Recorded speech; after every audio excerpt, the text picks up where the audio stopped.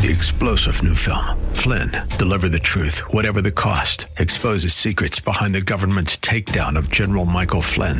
Flynn knew what the intel world had been up to. He ordered the first audit of the use of contractors. This set off alarm bells. He told the truth. He was the most dangerous person for Donald Trump to hire. They had to get rid of Flynn. Flynn, deliver the truth, whatever the cost. Available now. Watch it today. Go to salemnow.com. salemnow.com. This is the Pro America Report on The Answer San Diego. Welcome. Ed Martin here on the Pro America Report, and we have some wonderful guests as usual. Hey, let me ask you to do me a favor. If you don't, will you please follow me on Twitter at Eagle Ed Martin, or on Facebook, Ed Martin Live. But it would be a big deal if you can help retweet, share, whatever you can do to spread the word at Eagle Ed Martin on Twitter. Big help for us to get the word out. Okay, today we've got a couple of great guests we will be catching up with, as always. I love talking to these folks, and a new guest is with us today. His name is John, let me get it right. John Zadrozny, Deputy Director of Investigations at America First Legal.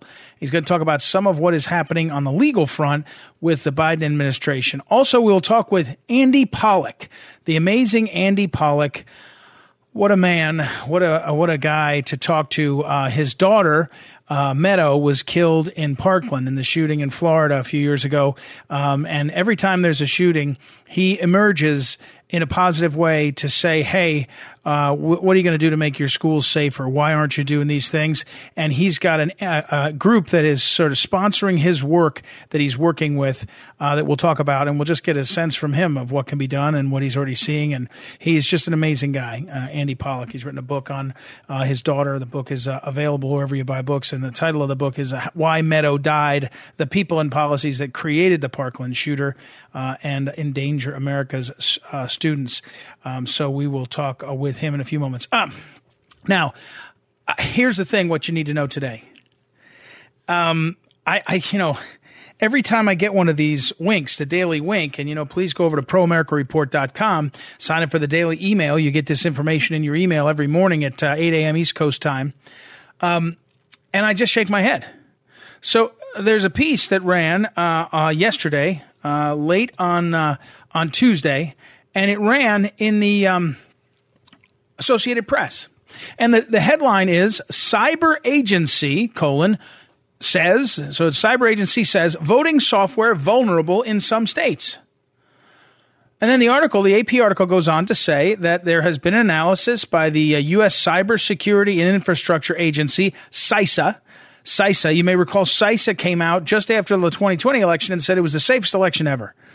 But CISA has now said that in 16 states, there is software that is vulnerable, and by vulnerable, they mean it could be hacked. It could be compromised, and it's Dominion software. Now, they don't say, nobody has proven that Dominion software was hacked, but this is what we've been saying from the beginning. What we've been saying from the beginning of time. I mean, I ran the election board in St. Louis in 2006. 2005 and 6 and into 7, I think it was. And what we were saying at the time was you have to understand when you switch over to computer systems that there is a possibility of security breach. And the security is only as good as the systems that surround it. And when you hear the federal government's agency and a big report issued that says in 16 states, the software of one of the biggest companies is vulnerable. The question is not whether it's been hacked. We don't know that. But the question is, when will it be hacked? It has to be hacked. There's too much at stake. You go into some of these counties or states or municipality races, there's tens of millions of dollars. There's dollars and power at stake. You're going to see fraud. But think about how wild this is, how the world we're living in. You were literally taken off of social media. You were literally pulled off of platforms if you questioned whether the elections might have been breached at any point. Because why? Because they wanted to silence that debate and they want to make sure that we went forward. And as I have said over and over again, I believed that the Constitution had to play out, and at a certain point, it didn't matter if we found out after the fact that there was cheating. You can't go back. We have a stability in our Constitution, in our system, that required us to keep going forward. But it does feel like the way people were told to stay quiet was a part of the plan, or part of a plan to shut it down. And, you know, we talked yesterday about, I mentioned that people talk about the election being rigged, but I'm talking specifically about the question now of whether systems can be compromised, computer systems. And let me be clear, there's about 3 or 4 systems that are in play, okay? One is the poll books, the electronic records that surround the poll books, that surround the voter registration and who is on the poll, on the voter rolls, the registration rolls.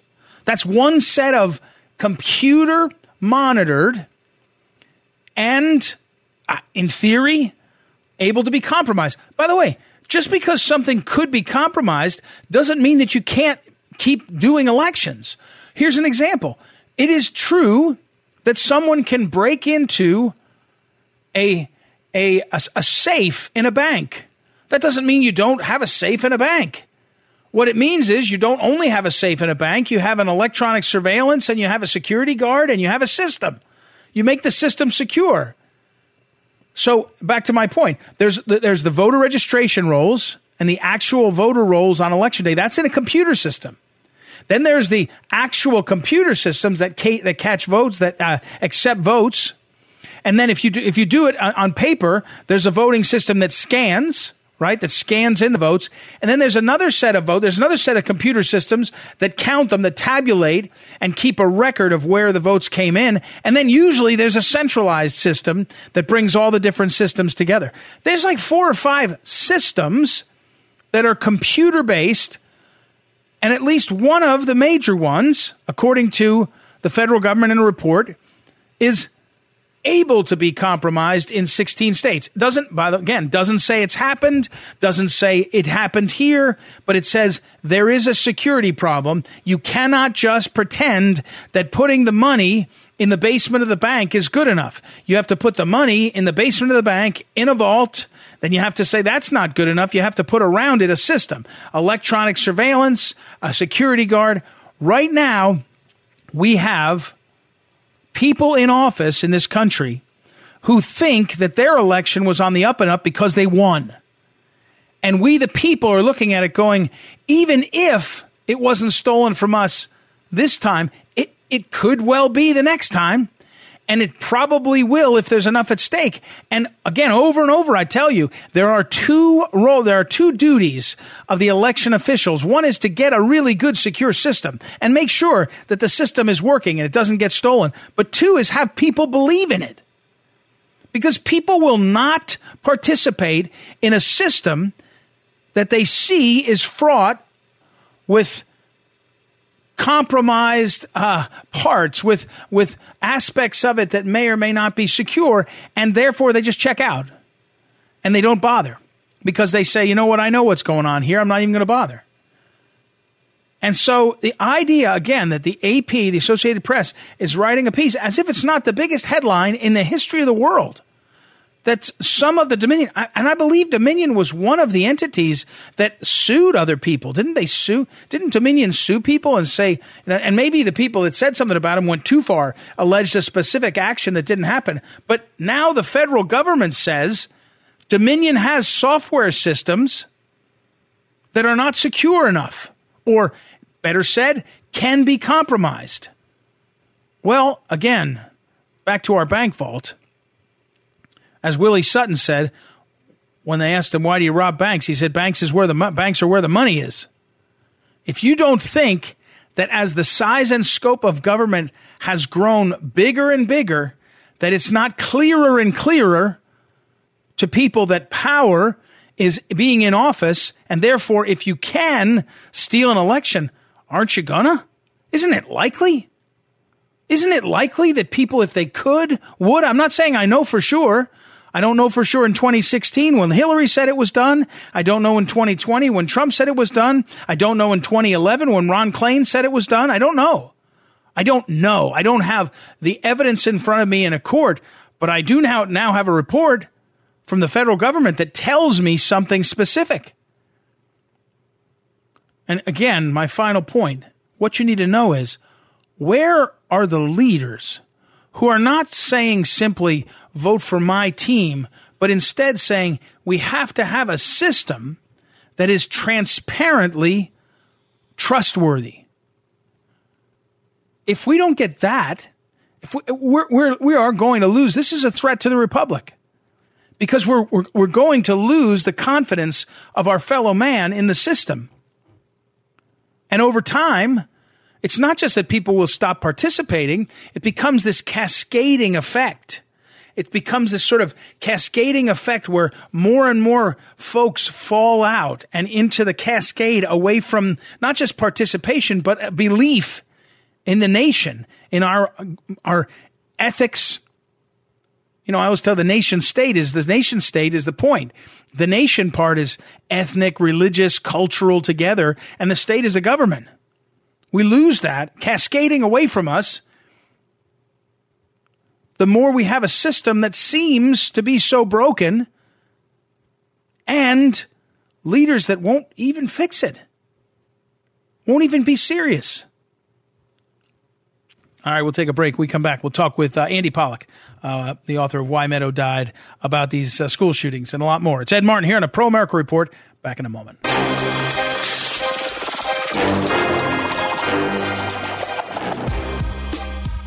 Hey, welcome back. It's Ed Martin here on a Pro America Report. I've been looking forward for a while, a few days, to talk to Andy Pollack. Over the years, I've had him on the show a number of times, and he's talked about his experience, of course, horrendous life experience of his daughter, Meadow, who died in Parkland. He wrote a book, which I've talked a lot about, Why Meadow Died. And it's a book. It could have been a book about him and his feelings and his family, which there's a lot of in his life, but it was about the people and the policies that created the Parkland shooter and endanger America's students. So Andy, welcome. I can only imagine. I learned long ago, you can never tell someone, I know what you're going through. God knows you don't know what you're going through, but I know when these things happen, it brings back a lot of memories, probably most of them not good, of your own suffering when you see what happened in Buffalo or Texas. So I'm sorry for that, but I'm glad you've been able to be out communicating. I've seen you on some of the shows and all. And so welcome back. Oh, thanks for having me, Ed. And you know, what keeps me going is trying to get the message out to parents, what they could do to make their kids safer and just be safe in general, being out in society. I really just owe it to parents to teach them what to look for. And that's what my daughter would want me to do, you know, and that's what I focus on. Well, and broadly, Andy, we're talking with Andy Pollack again, and I'll tell you, he just was telling me off the air, I'll put it up on social media to find out more about what he's up to. It's a website, Byrna.com, BYRNA, Byrna.com /school safety. I'll say it again later, but find out what he's doing. But can I say, you must, your level of frustration, I've talked to you enough off the air, on the air, when you see these things, you kind of, because a lot of what you said when you wrote the book was, here's the holes, everybody. You can want to talk about whether you're gun control or mental health, there's a debate, but as to safety in these buildings, it doesn't seem like anybody takes, it's going to happen somewhere else, not at their school. Yeah, everybody thinks it can't happen to them. Go ask the parents in Uvalde or the families in even, not the school shooting in Buffalo. Everyone thinks it can't happen to them, but, it keeps happening, and it's a scary situation. And society, the way it's going, you just can't think that way anymore. You really have to get involved in your child's school, in safety in general, just to know your whereabouts. And most of it's avoidable, 100% avoidable. Buffalo was avoidable. The shooting in Texas recently was 1,000% avoidable and should never have happened. We're talking again with Andy Pollack, and I'll put up on social media the website where he's been working on school safety. How do you help people cut through the nonsense? Like, one thing that happened in this Texas matter was the media immediately said all the cops were wimps, right? Turns out we know a bunch of the guys were heroes, right? I mean, they were heroes, but how do you try to get the cut through? And then everybody, and I'll say it on both sides, each side starts chanting their thing. You know, gun control will work. ARs are this or that. The other side says it's mental health. How do you tell normal people that are just stunned by this where to go to figure out what's happening? Well, that's what I focus on because, you know, the kids are my main priority, keeping the kids safe. So I turn off all that chatter. Of the gun control stuff. Even on the response that day, I'm still waiting to see what's gonna transpire with the body cameras, the school videos. I know, I spoke to some professionals in the law enforcement world, some Navy SEALs. I know those doors cannot just be breached easily. You know, a door like that without the right tools right then and there, it could take 40 minutes to open. So we don't really know what happened. You know, did they have a key to go in? What was going on through the windows? So all this stuff's going to come out. So I don't really jump on that yet before I know all the results. But what we can jump on is what about a code red? Did the principal call a code red drill? You know, they heard there were rounds going off outside the school. Why wasn't the school put on lockdown? We know they opened the side door. What about the doors inside the classrooms? You know, why wasn't that put on lockdown? So there's multitudes of failures that happen. And the only way you're going to find everything out is if they put together a commission like what we did in Florida under Governor Scott. He put together the Marjorie Stoneman Douglas Public Safety Commission with experts in the field, parents. Some of the parents were on that, and they just dissected all the failures. You know, there was failures before that day, I promise you, with this kid's mental health or not getting arrested or committing crimes or making threats. So all that stuff needs to come out, and we need to put the focus on that. And that's the only way things will change. We're talking with Andy Pollack, and I mentioned his website. He was telling me where he's doing work. I'm looking at it, Byrna.com, BYRNA, Byrna.com/school safety. Pulling back a little bit, Andy, if you're sitting at home now and you're listening to this and you say, I want to go into my school and I want to start the conversation so we don't pretend it can never happen here. We're going to go and make our place safer. What's like the top 2 or 3 things that a parent should do right off the bat, right now, that you'd say, do these 3 things and maybe it's just stop everything so you can see what the heck to do. But what are the top 2 or 3 things parents should be doing right now? Okay. The first thing is, I haven't said this lately, but the first thing is communicate with your child. Is there a kid making threats? Is there someone that they're aware of in the school? Because a lot of times the students know who these kids are beforehand. Mm-hmm. So they could be opening the communication with their children. Number 2 is after you drop your child off, I would go for a ride, get a coffee, come back to the school and see if you could get into the school without going through the front door. See if you knock on a door, if someone will open it. Just having a single point of entry isn't enough. You have to reiterate to the students and the staff not to open the door if someone knocks on it. That's something the parent could do on their own. Also, what parents could be talking to the principal about is a hard corner. The hard corner in the room is the wall along the same side as the door that goes into the room. That's a safe spot in the room where someone couldn't shoot through the hallway. Okay, in Parkland, we learned that the shooter came back multiple times and shot through the glass of the door, killing children who were hiding under their desks rather than along that wall. Teachers didn't know about a hard corner. In Florida, they put a piece of tape in that area. They don't allow for furniture or desks or cabinets.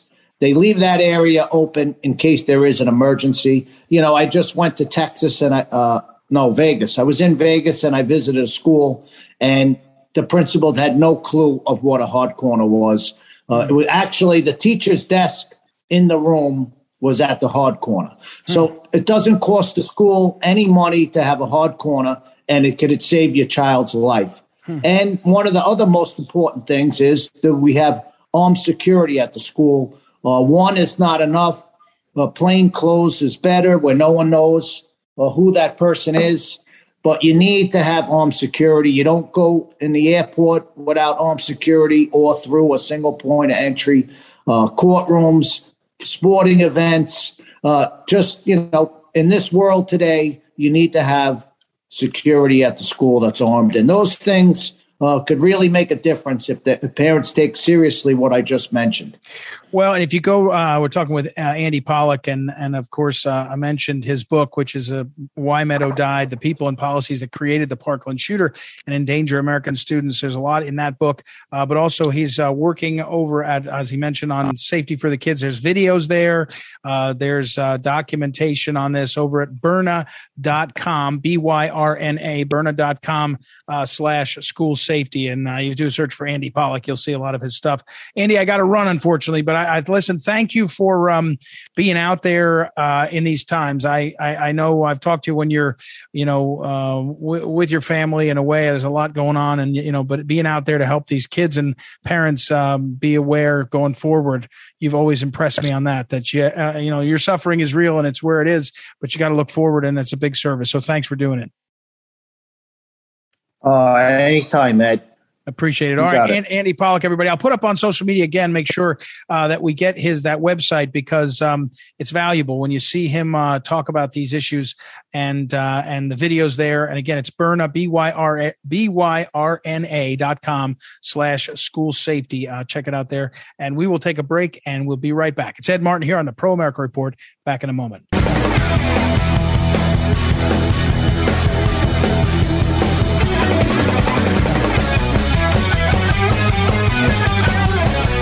Welcome back. It's Ed Martin here on the Pro America Report. I actually have been planning on having our next guest on for about a week and a half. I messed up and missed him on one window. John Zadrozny is Deputy Director of Investigations for America First Legal. A week or two ago, I saw him over on One America News Network doing an interview, and he is a guy that has dug into what's going on with illegal immigration in the Biden administration, and it's quite a story. So first of all, welcome, John, to the program. How are you? I'm great, Ed. Thank you for having me on. I really appreciate it. Oh, you're very welcome. And it's America First Legal, aflegal.org, aflegal.org. If you go there, you can find out all about all the different work they're doing, their mission, the America First movement, and putting our country first. And as a legal fighter, it's there. So, John, so tell me your job. You're an investigations guy for America First Legal, and this issue, illegal immigration, you dug into. Walk us through where we are, what you're doing, what you found. Well, thank you, Ed. Well, we've got a great team over at America First Legal. We tackle a bunch of different subjects, but immigration is obviously something that is front and center in terms of the damage this administration is causing, and it's intentional damage. I think that's probably the most important thing I could drive home for your audience, which is I think there are people who look at what's going on at the border and they throw up their hands and they say, gosh, they don't know what they're doing. They know exactly what they're doing. This is a policy that is geared toward pushing the volume of illegal immigration into this country up so that they can then give them an amnesty at some point. And it's really kind of obvious in terms of the way they're doing it. For example, I know there are some stories out there saying Mayorkas is saying we're going to get people out of the country as soon as possible once we've adjudicated their asylum claims. Well, that's not true. The easiest way to prevent that from happening in the first place is to restore the migrant protection protocols, which I was part of the Trump administration that did put the MPP into place. And it basically prevented you from coming into the United States at all until you had an asylum court date. And then you couldn't come back in unless you were approved. And then you were good to go. Anyone else who was either if you were denied, you weren't allowed into the country. And a lot of people just got to the border and they said, what, you mean I'm not going to be caught and released? I'm going home. Mm-hmm. And it was a tremendous fraud reducer. They clearly want this critical mass of illegal immigration. Sorry, go ahead, Ed. No. Well, and specifically right now, we've heard a lot of coverage of the Title 42. We've had a lot of coverage of fentanyl flowing through. But again, those sort of pockets of coverage, the reality is day to day dramatic, and the numbers are stunning. I mean, I think there's 1 million people is the number that I saw quoted. I mean, what's the scope of this problem? Well, the scope of the problem is we're talking at least probably 1.5 to 2 million people have come in over the last year plus since Joe Biden walked into the Oval Office. And that it's important to stress that number is based on hard numbers provided by the administration itself. Right. We filed a lawsuit against them last year to force them to re-implement the migrant protection protocols, and the court basically said you have to the administration. We think they're not, and we think they should be held in contempt. But that's another story. Pursuant to that lawsuit, we've been getting numbers from their own numbers regarding who they've let in, who they've turned away, and according to their own numbers, they have let in more than 1 million people, many of whom are still pending asylum claims. Now, that's also obviously, that's not including the unaccompanied alien children that they're shipping all over the country to the tune of probably tens of thousands, maybe hundreds of thousands. We're not completely sure. And then that's also not including the people we don't catch. And there are quite a few of those. I mean, and that number could be pretty significant. You've got to wonder, too, in an environment, Ed, where people are the U.S. government is so permissive to illegal immigration, and people are encouraged to turn themselves into the Border Patrol, that you've got to wonder about the people who aren't turning themselves into the Border Patrol. And that's actually what terrifies me. Right. Of course. Again, that's exactly, you're exactly right. I mean, there's always more to it than what you're seeing. We're talking with John Zadrozny. He is one of the key investigators, American First Legal. I should point out to our listeners, American First Legal, one of their board of directors is Stephen Miller, who was a great friend of the late Phyllis Schlafly's, and we've always been a fan of his. He's had a clear eye on this from years ago when he was working for then Senator Jeff Sessions. And so America First Legal is out there in the fight. You mentioned America First Legal does cover a number of issues. However, on this immigration issue, I just did an interview with one of the guys who's doing one of these big summits, conservative summits. And he said one of the top 2 or 3 issues every time is the border. Now, he was talking about conservatives. But do you see, John, that when you say these numbers and see these numbers, that more and more Americans are saying, we just can't tolerate this? I mean, in other words, it's not an issue that's small anymore. Maybe it's always been a big issue, but it's bigger and bigger every day. I think you're right, Ed. I mean, I think conservatives have always cared about immigration, always focused on it, and always thought it was important. There's a wing of the Republican Party that has been in denial about the problem of illegal immigration for a long, long time. I think the hard part about immigration, especially illegal immigration, is most Americans don't really see it in their day-to-day lives, right? Unless you live on the border, unless you're staring at flows of people, or you're a rancher and you find bodies on your land that you have to pay for to have them removed, or you're having a shootout. I've heard some ranchers tell some amazing stories, including shootouts with people who are crossing onto their land and telling them they need to turn over food or cars or they're going to get shot. This is actually happening. But if you're not one of those people, like I live in Virginia, I just happen to notice certain things. But the reality is, most people live their day to day, they don't really see the tangible result of illegal immigration. But it's there. And the reality is it affects everything. Like in a country where illegal immigration is so rampant, services are affected, costs are affected, taxes are affected. I live in a state, and you live in a state where the people who are basically getting representation or money from Congress are getting less representation and less money from Congress because states with illegal aliens that are sanctuary jurisdictions are basically getting more money from Congress, and they have more representatives in Congress. That's got to stop. And so that's how it affects, I think, most people. But even now in the Biden crime family chaos era, people are seeing visible results of illegal immigration. It's becoming tangible, and it affects everyone's lives. And that's why it has to be addressed. It cannot be ignored anymore. And if you ever thought it wasn't a problem, I think the Biden administration has driven home just how dangerous it is to have an administration say, come on in, and what the results of that are. Again, we're talking with John Zadrozny. He's the Deputy Director of Investigations, America First Legal. If you go over to aflegal.org, you can learn more about it. So, John, what I had Todd Bensman of the Center for Immigration Studies on, and I was asking about this because he's describing the reality. And I said, is anything, your experience, does anything tell you something will change? Meaning, you know, politicians are fairly crass. At a certain point, they care about money and votes. And is there anything that gives you a sense that there'll be a change in policy because they're bleeding support, you know, from folks in the Democrat Party? More and more people, I think, are saying, "Wait a second, we're not this far gone." At least, I mean, feels like they are. Anything give you an indication that, you know, was the Biden administration rooting for the courts to force them to do Title 42? Maybe, but they went right ahead and appealed it. So they're going to appeal that pause by the courts. So give me any hope. You have any hope out there? Well, I mean, I think if I can give you any hope, Ed, it's that, you know, maybe people have not really noticed the problems with immigration before, but this administration's complete and total stand down on this issue has made it front and center. And what I worry about is, you know, I don't know how to say this without sounding a little bit crass, but I'm terrified of something really bad, like a terrorist incident, where everyone thinks, well, gosh, now we see it. Now this is hard. It shouldn't come to that. The reality is, like, many, many people have been killed and injured as a result of illegal aliens in this country, harmed in other ways, less direct ways, perhaps. But I think Trump showed you can do it, and it's not inhumane to enforce your laws, and that it's actually good for immigration. Because one thing the left neglects is that I think a lot of people have a negative view toward immigration generally when you allow illegal immigration to run rampant. I think we have to remember, like, we are a nation of immigrants. We do support immigration, legal immigration, the appropriate way. But I think that when you allow hundreds of thousands to millions of people to flood over your border with no controls, it hurts the people who have been trying to do this legally for years, and it stains the perception of immigration as a policy generally. So I don't know. I just hope, I think in the long term, that Americans are seeing the damage being caused by this administration, not just in immigration and other areas. And if and when Republicans are ever able to win a presidential election again, if we can overcome fraud, et cetera, right, then major changes need to be locked into place. And you know, there's no one thing that has to be done. It's a whole of government effort that has to come into play.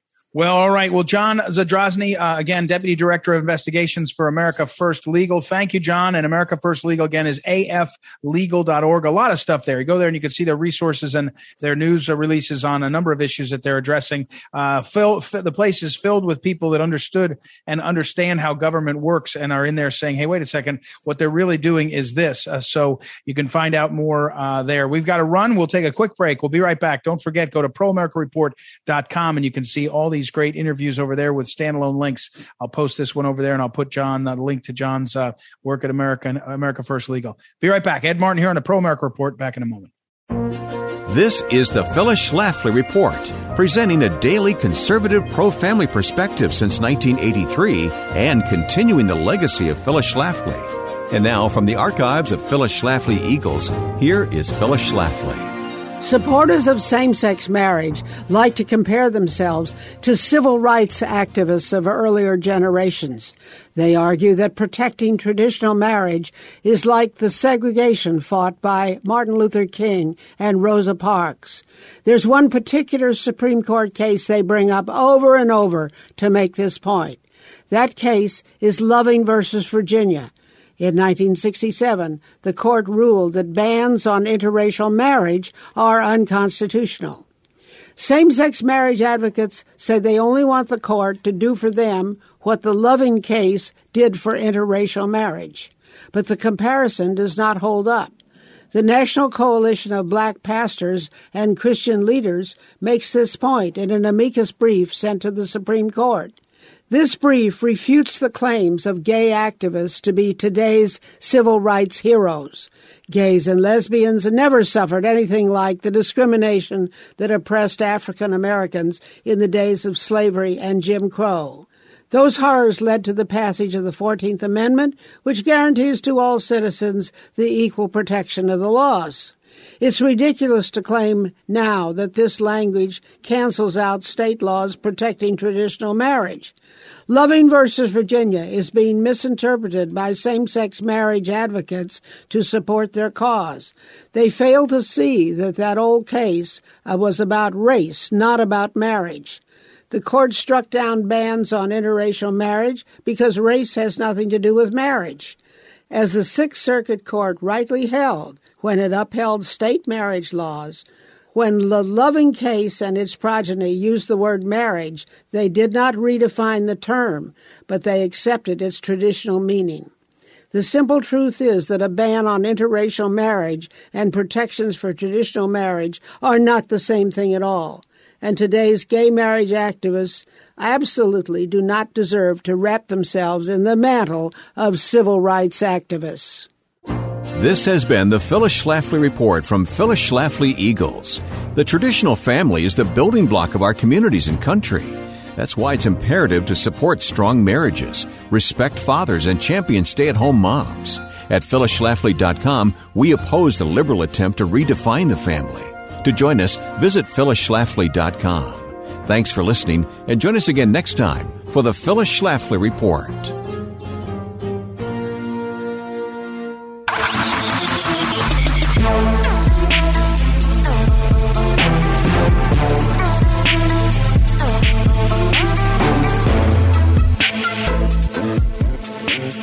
Welcome back. Ed Martin here on the Pro America Report. Hey, visit proamericareport.com to sign up for the daily email there, proamericareport.com.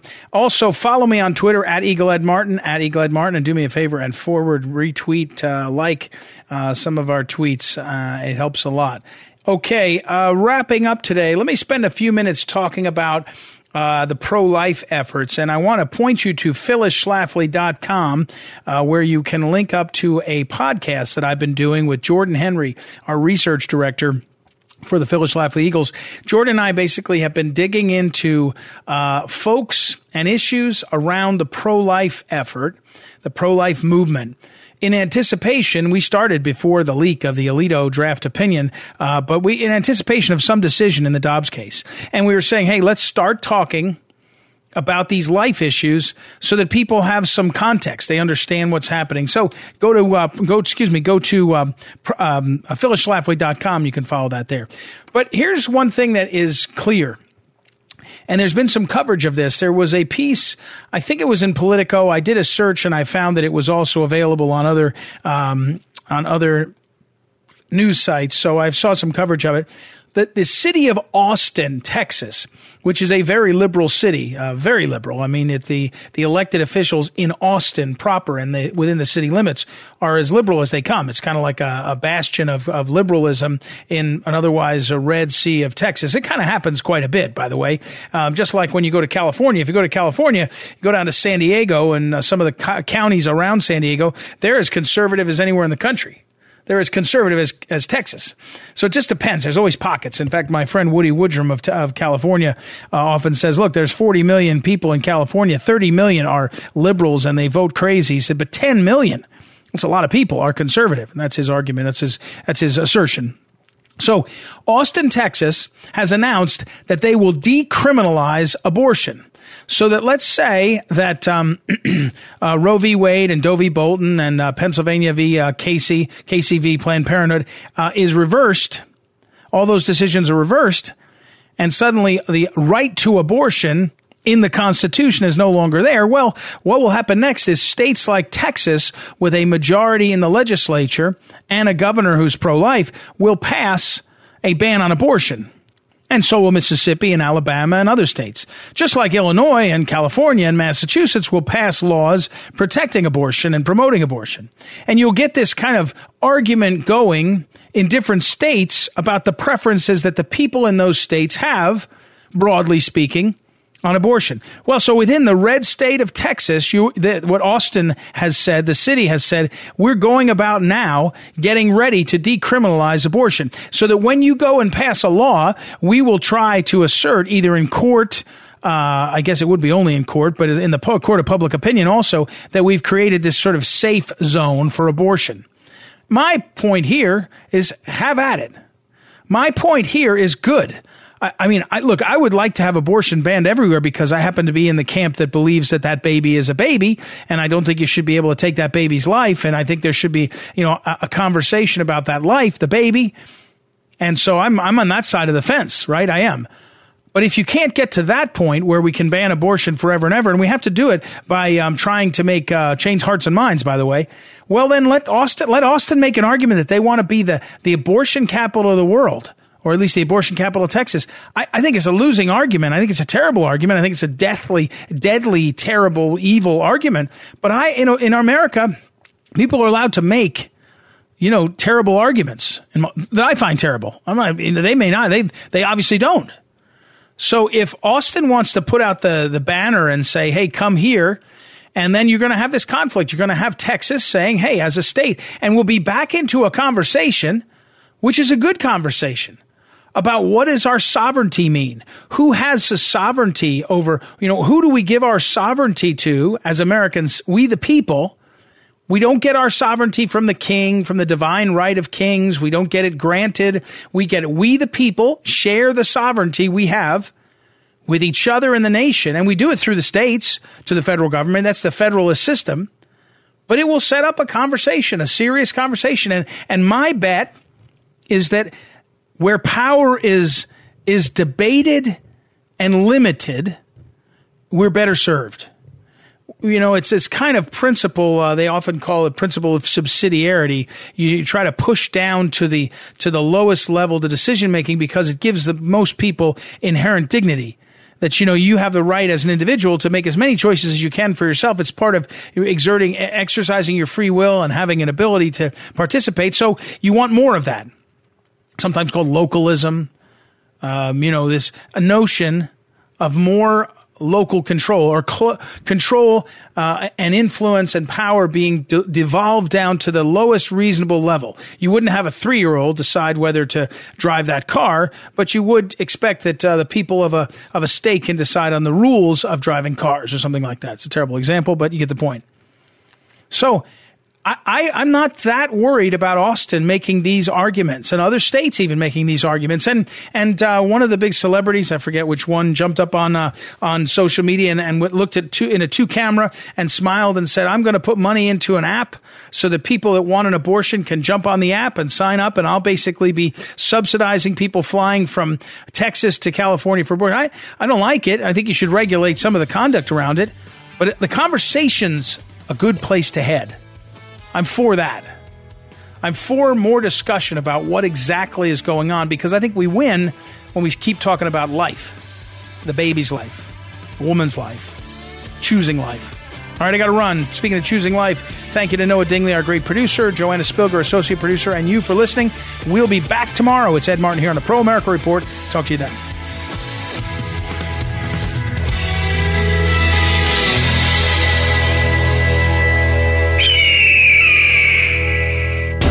Is the Pro America Report on The Answer San Diego. 3-star General Michael J. Flynn, head of the Pentagon Intelligence Agency, knew all the government's dirty secrets. He was one of the most respected generals in the military. Flynn knew what the intel world had been up to. He understood its funding. He ordered the first audit of the use of contractors. This set off alarm bells. The explosive new documentary, Flynn, Deliver the Truth, Whatever the Cost, uncovers the facts behind this scandal. Flynn told the truth. He was the most dangerous person for Donald Trump to hire. I find out the worst enemy that I'm going to face in my life is right here in America. They took my assessment and they wanted me to change it. And I was like, I'm not changing it. They had to get rid of Flynn. With in-depth interviews, archival footage, and never-before-seen personal records of the man behind the headlines. I just felt like I was drowning. Flynn, Deliver the Truth, Whatever the Cost. Available now. Watch it today. Go to salemnow.com. salemnow.com.